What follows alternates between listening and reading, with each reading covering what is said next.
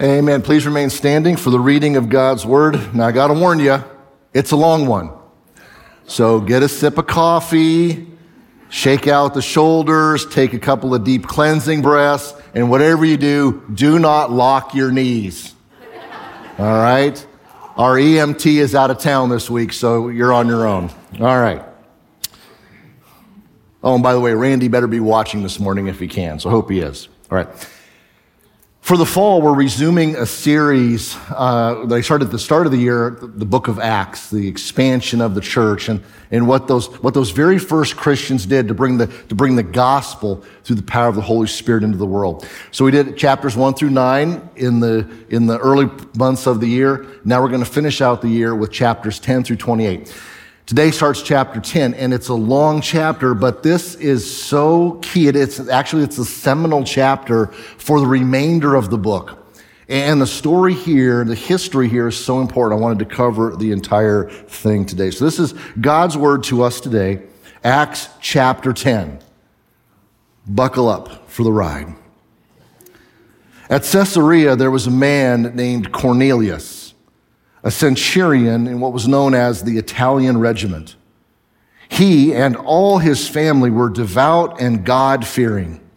He gave generously to those in need and prayed to God regularly. One day at about 3 p.m, he had a vision.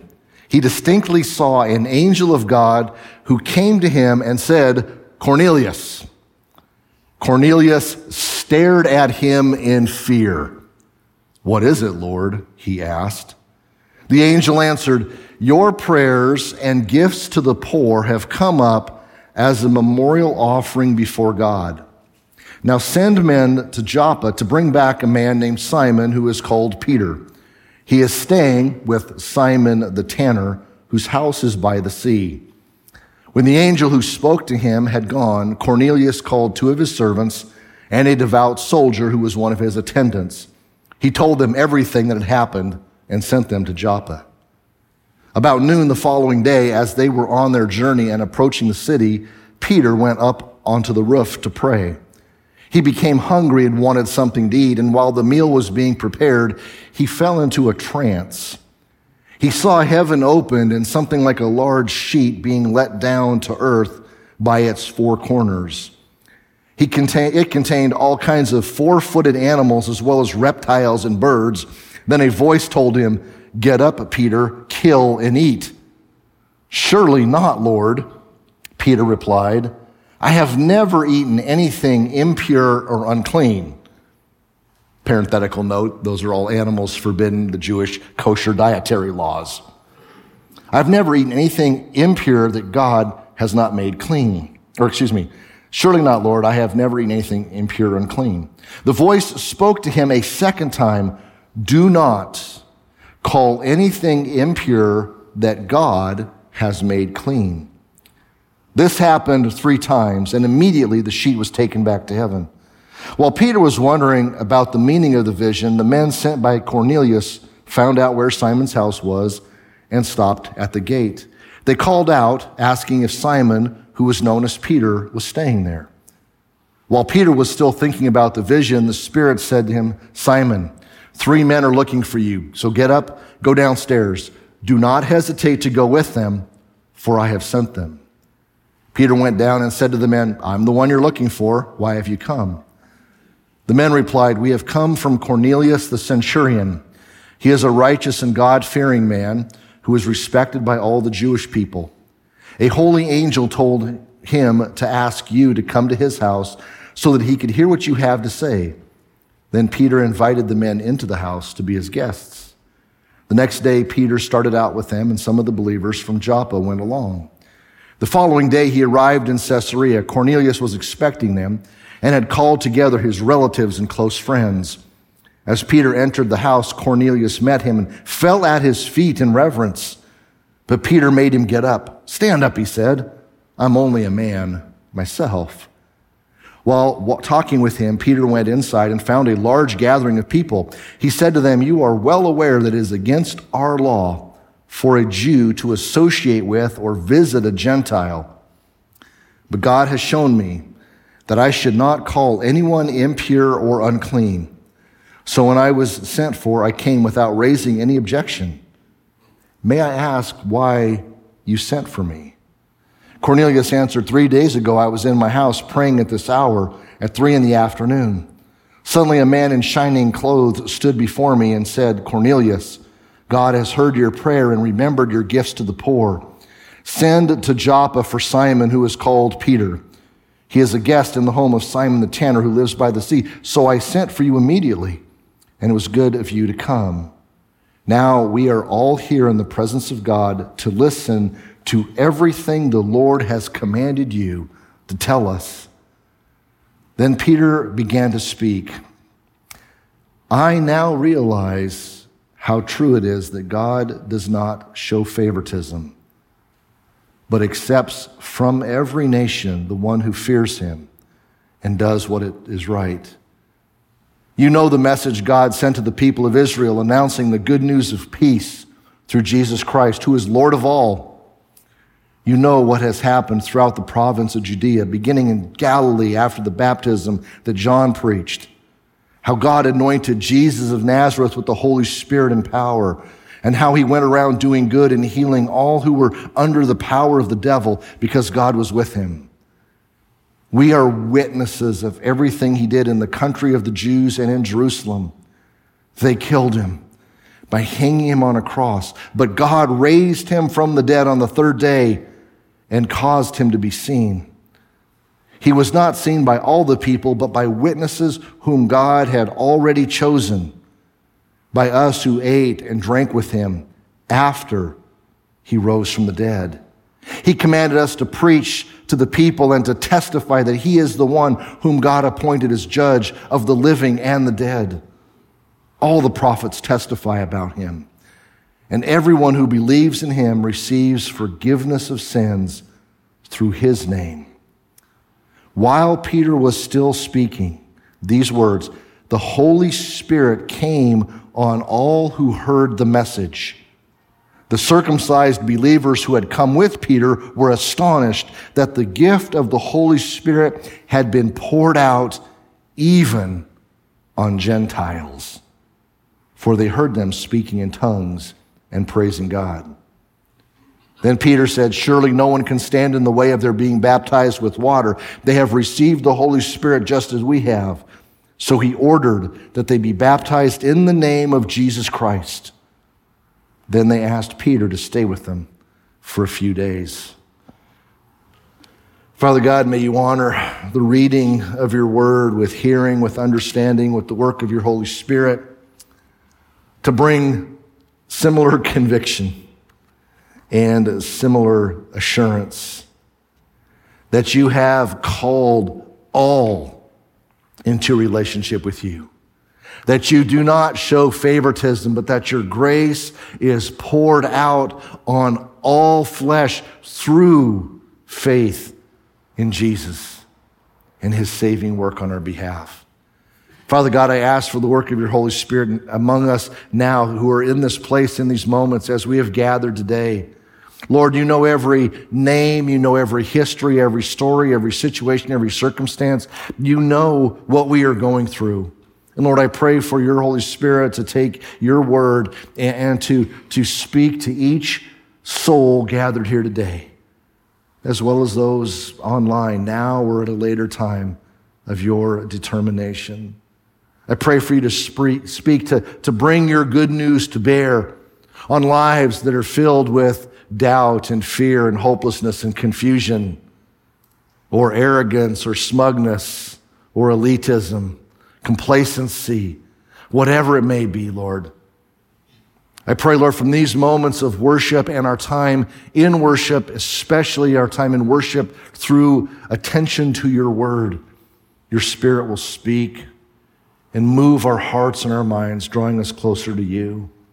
Lord, help us repent of sin initially to come to faith to you. Help us repent of sin that just continues to bog us down and wear us down. And Lord, help us just resist that and to move forward. Lord, for those who are discouraged and filled with doubt or just despair because of the state of the world or the state of life or the state of our physical health or whatever it is, Lord, assure us with your words of truth. As always, Lord God, I ask for my words not to get in the way of your word, but for you to speak, to work, to bring glory to yourself as Jesus is lifted up as Lord of all, especially us. And it's in his name we pray, oh Father God, as our Savior, as our Lord. Amen. You may be seated. This chapter is so important because it really does set the stage for the entire rest of the book. The book of Acts is the story of how the gospel, the good news of Jesus, a Jewish itinerant preacher, a walker of the Judean and the Galilean countryside, how this backwater, relative, completely unknown preacher is now the most known name in all of creation.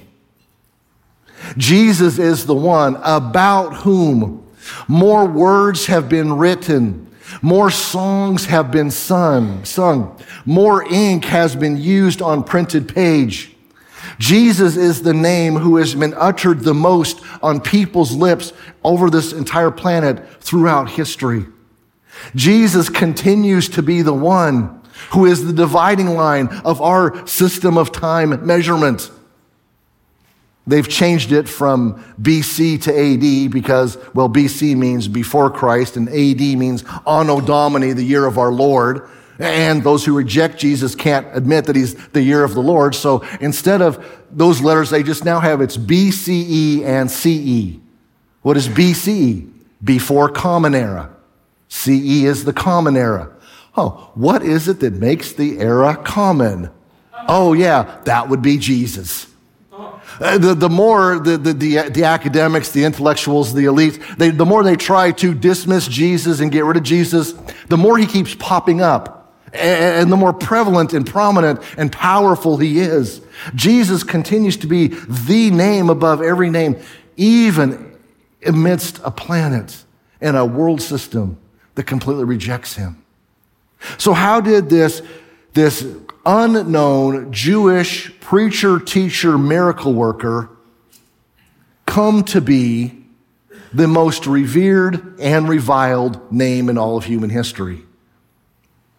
He is the reason we are sitting here, standing here, walking here, listening here in this time zone, in this time place right now, because the Jewish preacher was so much more. And he transcended Judaism because of Gentiles becoming believers. The entire trajectory of human history, human evolution, whatever you want to call it, was changed because of this chapter in the book of Acts. The coming to faith in Jesus of the Gentiles. I want to track back the whole story of this. The book of Acts begins after the death, the burial, and the resurrection of Jesus. After Jesus returned to life after being buried, declared dead, being deceased, he arose. He talked. He appeared. He spoke. He was touched. He even ate. Over a period of 40 days, he met with his disciples, as Peter says, those who were chosen to be witnesses. Over a period of 40 days, he met with them and talked to them about the kingdom of God. After this intense training period was over, Jesus commissioned those disciples with taking the message of his saving work to the whole world. Acts 1:8, you will receive power when the Holy Spirit comes on you, and you will be my witnesses in Jerusalem and in all Judea and Samaria and to the ends of the earth. You see, Jesus was not just the Jewish Messiah. He was humanity's Messiah. And his message was for all Jews and all Samaritans and all Gentiles. The mission bestowed upon the disciples was not merely testifying about the resurrection so that people would believe in him. One of the travesties of more contemporary Christianity is that we have limited salvation, or we've limited faith to mere belief. And as long as I believe, then that's all she wrote. That's good enough. That's never what the scriptures say. Belief must always be life encompassing. Belief must bring obedience. Belief must bring allegiance. Belief must bring life change. Belief is all encompassing of life. So the mission that Jesus gave those disciples was not just, hey, get people to believe, convince them that I rose from the dead so they can go to heaven when they die. That's eviscerating the good news. Because that takes away the good news and places the good news only at a future time. It eviscerates it from the here and now. Jesus has good news for us today in the things that we're struggling because he is Lord and he has given life. So the commission given to the disciples was, yes, get them to believe, but it was so much more. It was also teaching them to obey, teaching them how, as disciples of Jesus, to put into practice those things he taught, those really exceptionally tough, countercultural, counterintuitive teachings. Love the Lord your God with all your heart, soul, mind, and strength. When it's so much easier just to love yourself. But Jesus covers that. He says, yeah, love your neighbor as you love yourself. And it's like, that's pretty tough because I love myself and all. And we all do. No matter how much we may deride ourselves and look down on ourselves, we all have that sense of love for self. That's to be the standard of loving others. That's virtually impossible to do on human nature alone. Then Jesus ramps it up even more. Love one another as I have loved you. Jesus is the standard, no longer the self. So we get our feelings completely out of the way and we love one another as Jesus has loved us. And then Jesus offers a postdoctoral fellowship in love when he says, love your enemies. Completely impossible on human nature alone. But that's what Jesus calls us to. And being Christian is we're being taught to obey those things, to do unto others, to turn the other cheek,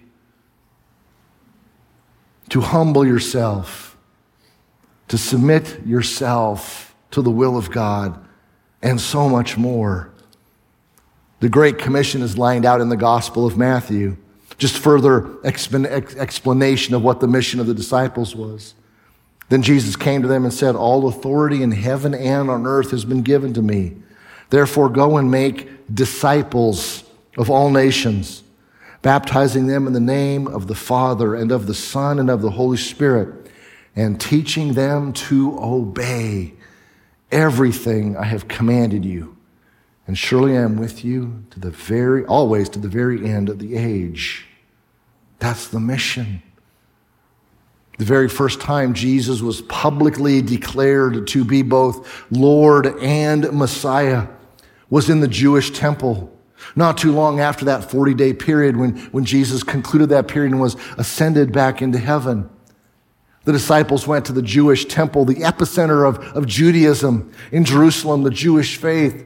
And there among the crowds, they testified that God has made this Jesus whom you crucified both Lord and Messiah because God raised him from the dead.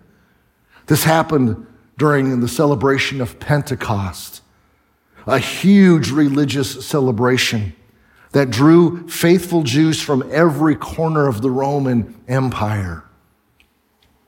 The initial response was amazing. 3,000 people that day repented of their rejection or their dismissal of Jesus. They repented toward faith in saying, yes, Jesus is Lord and Messiah. And with that new faith, they were then baptized. They pledged allegiance to him in the act of baptism. They're publicly with witnesses in the temple, the epicenter of Judaism. They understood their allegiance to the God they were worshiping was now to God's Son as the avenue through which every blessing and every promise of Yahweh is fulfilled. As they were baptized, they became new creations through the forgiveness of sins and the indwelling of the Holy Spirit. And the Spirit was powerfully moving among them in those days. The new believers created new communities centered around what I always refer to as the core four: the apostles' teaching, fellowship, the breaking of bread, and prayer. The apostles' teaching was learning from the apostles more about what Jesus said and what he did, what he taught, what he did to demonstrate his love. To the fellowship is that union. We all have things that unite and divide us. Most of the things that unite us are relatively shallow. We are united by our nationality. We are Americans, and that's a very strong bond. That's good. But virtually everything after that can divide us. So we look for other things to unite us. We have certain interests or special interests. We have hobbies. We have certain social status or social standing. We have sports teams that unite us. My sports teams won yesterday, so it's a good Sunday. And the Seahawks don't play till next week. But we have these things that unite us, but in the end, they're very shallow. But when two people are united by the Holy Spirit regenerating their spirit, that bond is deeper than anything else this world offers. We're connected for eternity. This fellowship. That's why Christians, when practicing and fully availing themselves to how the Spirit leads and what Jesus wants. That's why Christians as the church, the people who belong to God through faith in Jesus, are the most integrated, most diverse assembly of people on this planet. You see, the racial divides no longer matter. The economic divides no longer matter. The socioeconomic divides no longer matter. Sports allegiances, hard to say, but they don't matter. That's how Jesus brings us together. Thank you. Appreciate it.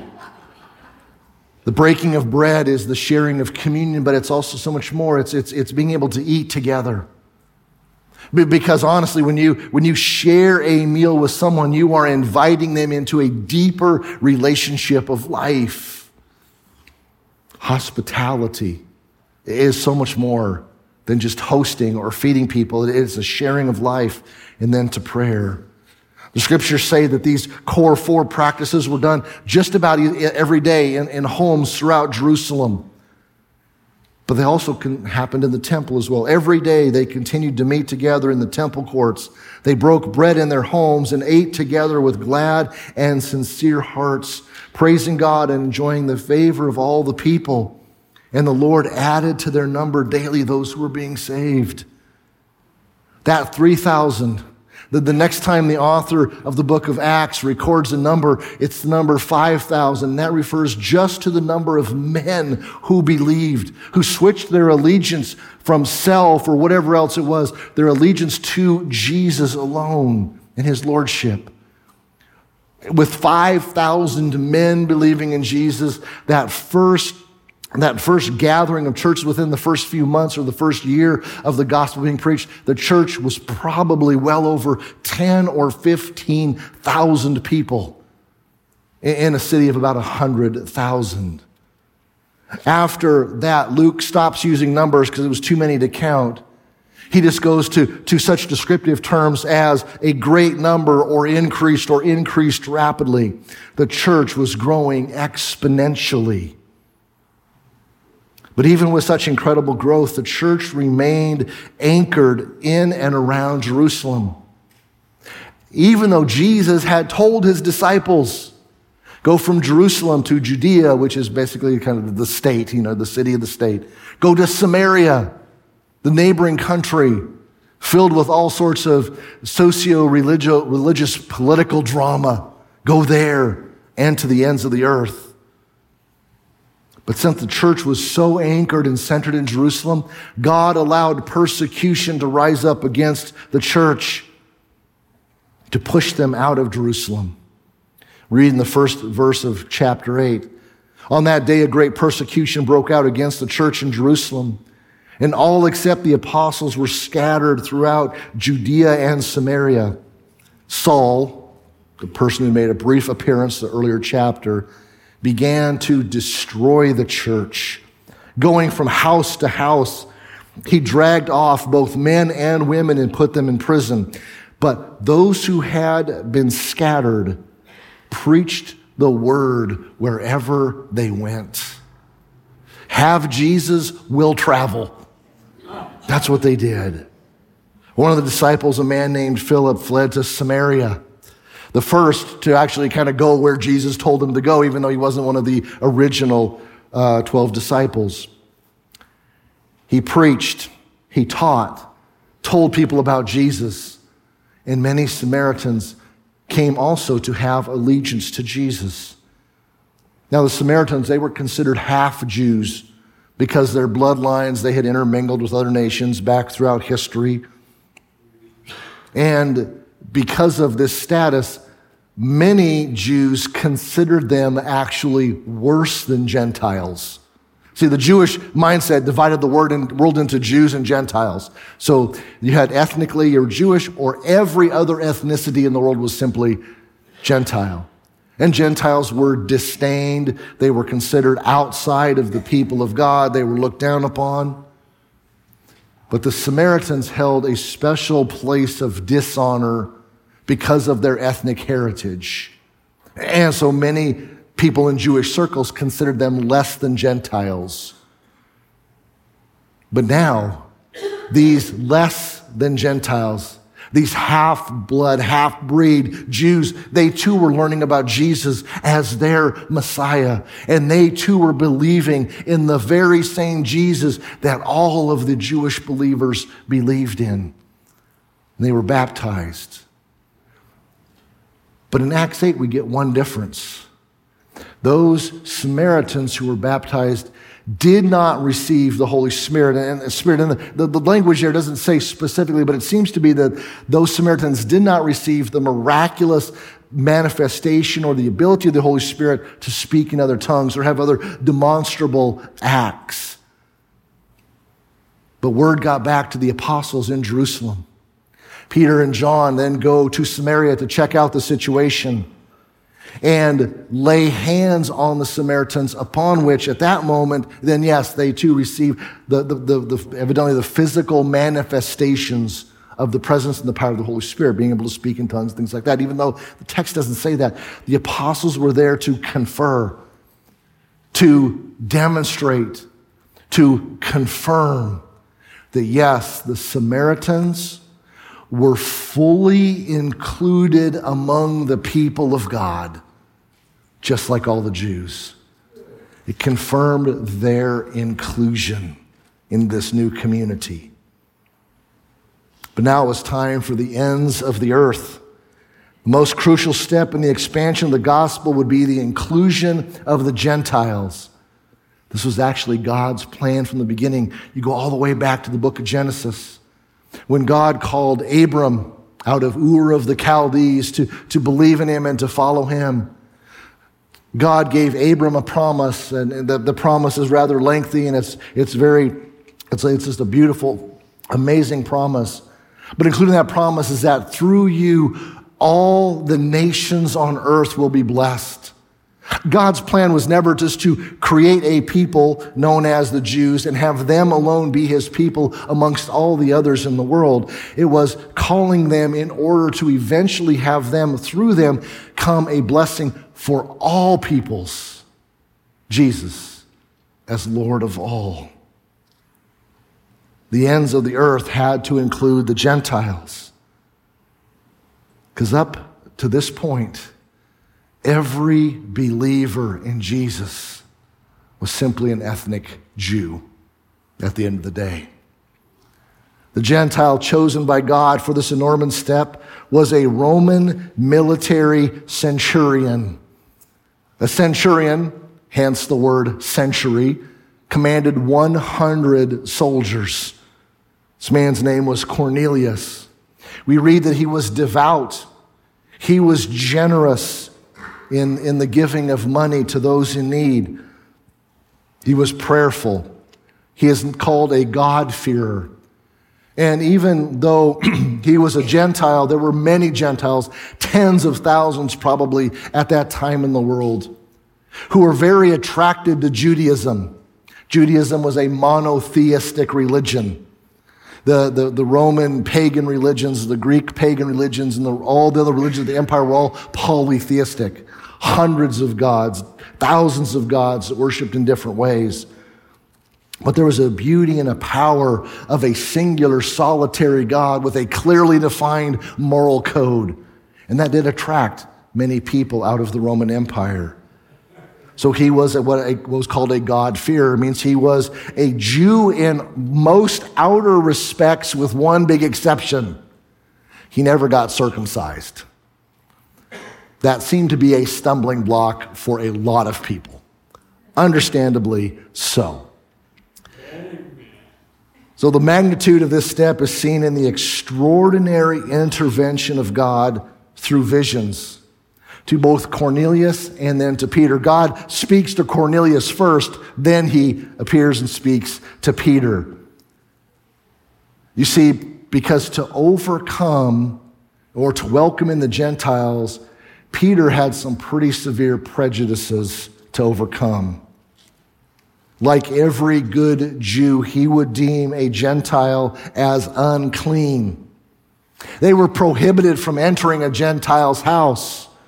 They were prohibited from sharing a table or sharing a meal with a Gentile who was not clean according to the customs and the rituals and the rites and the ceremonies of Judaism. And up to this point, the church was entirely, exclusively, ethnically Jewish. But Peter goes. He knows God has spoken to him. We see all of the details that are arranged and that God has worked out, and the timing was down to a perfect T. And Peter speaks to Cornelius, his family, and evidently others of the household, relatives, and there was evidently quite a large group there. We have no idea how many people were in this house. But the centurion's quarters were probably pretty large. And in the midst of Peter telling them about Jesus, reciting all of the basics of Jesus' life and his mission, his saving work on the cross, his rising from the dead, the Holy Spirit descends and indwells each of the people in this room, every Gentile. The Holy Spirit was given to the Gentile crowd just as he had been given to the disciples on the day of Pentecost. Now, the visual effect of tongues as of fire, we read back in Acts 2, that's not there. But this Gentile crowd all of a sudden started speaking clearly in languages they had not learned. And yes, they were real languages. That's an important understanding of what the gift of tongues is. They had been given a supernatural ability to speak, one of the prime indicators of the gift of the Holy Spirit here early in the book of Acts. The church, the people belonging to God through faith in Jesus, now consisted of Jews and Gentiles. The fellow Jews who had come with Peter were astonished that the Gentiles can be included as well. The Gentiles were probably pretty confused as well as to what was going on. It had to be an amazing scene. It's a scene by which history was changed because the very same Holy Spirit, the Spirit which connects us to God and with one another as fellow believers in Jesus, was given to them in the same power. Not at a discounted rate, not in a partial portion, but in fullness. And we do see some differences in the timing of baptism and the reception of the Holy Spirit in Acts 8 with Samaritans and in Acts 10 with Gentiles. But in both of those accounts, it is a direct work of God upon those whom Jesus had commanded his disciples to take the gospel to. And it is confirmation that Jesus is Lord of all, Jew, Samaritan, and Gentile. All three ethnic classifications for the Jewish mindset. And even though the members of Cornelius' household had received the Holy Spirit, Peter said, you still need to be baptized in water, because that is a submission to authority. It's part of being a disciple of Jesus. A disciple of Jesus does what Jesus tells them to do. Jesus says, get baptized. Placing under authority. We know that throughout the scriptures, the differentiation or the distinction of baptism and the indwelling gift of the Holy Spirit is usually linked. We see that in Acts 2:38. We know that in Ephesians 4, there's only one baptism. But these special circumstances to powerfully, visually demonstrate full inclusion in the kingdom of God is very powerful. So because of a man named Cornelius somehow came to believe in Yahweh as the only God. He left behind most likely his Roman pagan religions of his upbringing. He became a man of devout faith. And as a man of devout faith, he was generous. He gave. He helped those in need. He prayed, evidently regularly and powerfully and consistently. And because of that devotion, God selected him as the first of the Gentiles, the first of most of us. There may be some here with some Jewish ethnicity in them. I'm not one of them. Northern European, that's if you can't tell between the complexion and the name. We get to be included in God's people as well. Full inclusion because of what Jesus has done for us. There may be some people here who you haven't yet submitted to the lordship of Jesus. That's the call. Jesus is Lord of all. That's my appeal to you today. Join with the millions throughout history who have switched allegiance from the world, from the self, to whatever, to allegiance to Jesus alone. Confess your faith. Get baptized into Christ. Become his disciple. That's the first challenge. If you need to take that step and that's your decision, let us know on a connection card. But number two, this also deals with some other issues that we've got to address. Do you, like Peter, harbor some prejudices? Perhaps as a Christian, you may have grown into being having a concept of being spiritually elite. It's easy to do when you compare yourself with others sometimes, but it's still wrong. It's still sin. Repent. We have nothing of our own to offer. We have only the grace, the goodness of God bestowed upon us. So no prejudices. Religiously, ethnically, socioeconomically. Sports prejudices are still okay because they're outside the realm. But for everything of real importance, in Christ, there is in Christ and there is outside of Christ. That's the only distinction.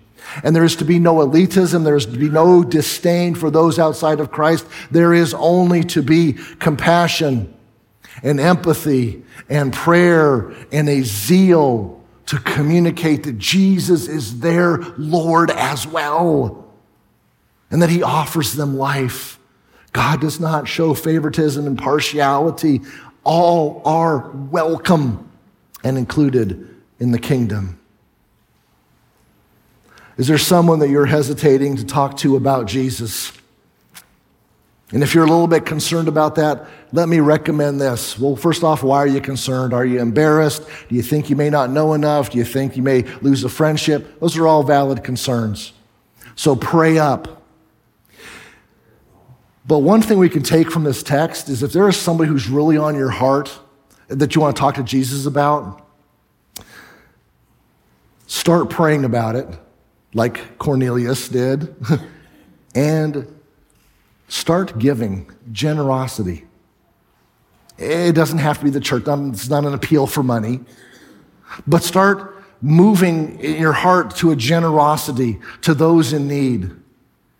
And God may just intervene like he did in the life of Cornelius. You see, generosity creates a lot of conversation and a lot of opportunity. Just maybe an area, an avenue in which God can work. And then the last one, I didn't have a place on the notes for it, but number 4, if there is someone you think is too far from God, or someone you've written off of ever becoming a Christian, don't underestimate the gospel. Because at the end of the day, if God has chosen you and has saved you, God can choose and save anyone. We are not the arbiter of who's in and who's out. That's up to the work of God. So if there's somebody that's on your list, pray even harder for them. I'd like to have Tay and the team come back up as we prepare for a time of worship through communion. Communion is where we celebrate what Jesus has done for us. But in this act of communion, it's very individual, but it's also very communal. Because, see, it unites us all together. We have different backgrounds and histories, and we have different faith backgrounds. We have different skin tones and skin colors. We have different economic situations, different educational backgrounds, and all of these things. But Jesus unites us. He's brought us together as one. And it's one of the most beautiful things in the world, that everything the world throws at us to divide us is completely unimportant and irrelevant because of the unity and the union we have in Jesus. So would you please stand as we prepare to sing? Use this time to praise God, to simply maybe pray silently, to repent of any sin that may be harboring in your heart or affecting your life. Rejoice at the total forgiveness available through Jesus. And take a moment to look around and know this: you're not alone. It's not all about you. It's all about what Jesus has done. And he is the Lord of all. After the song is done, you can simply come forward and pick up one of the elements of communion if you would like to partake. As a church, we offer communion to all who consider themselves Christians and followers of Jesus. There's no set name list. There's no police checking, if you're on the right roster. This is between you and the Lord. But if you would like to partake of communion, please do so, whether your faith is small, whether it's strong, anything in between.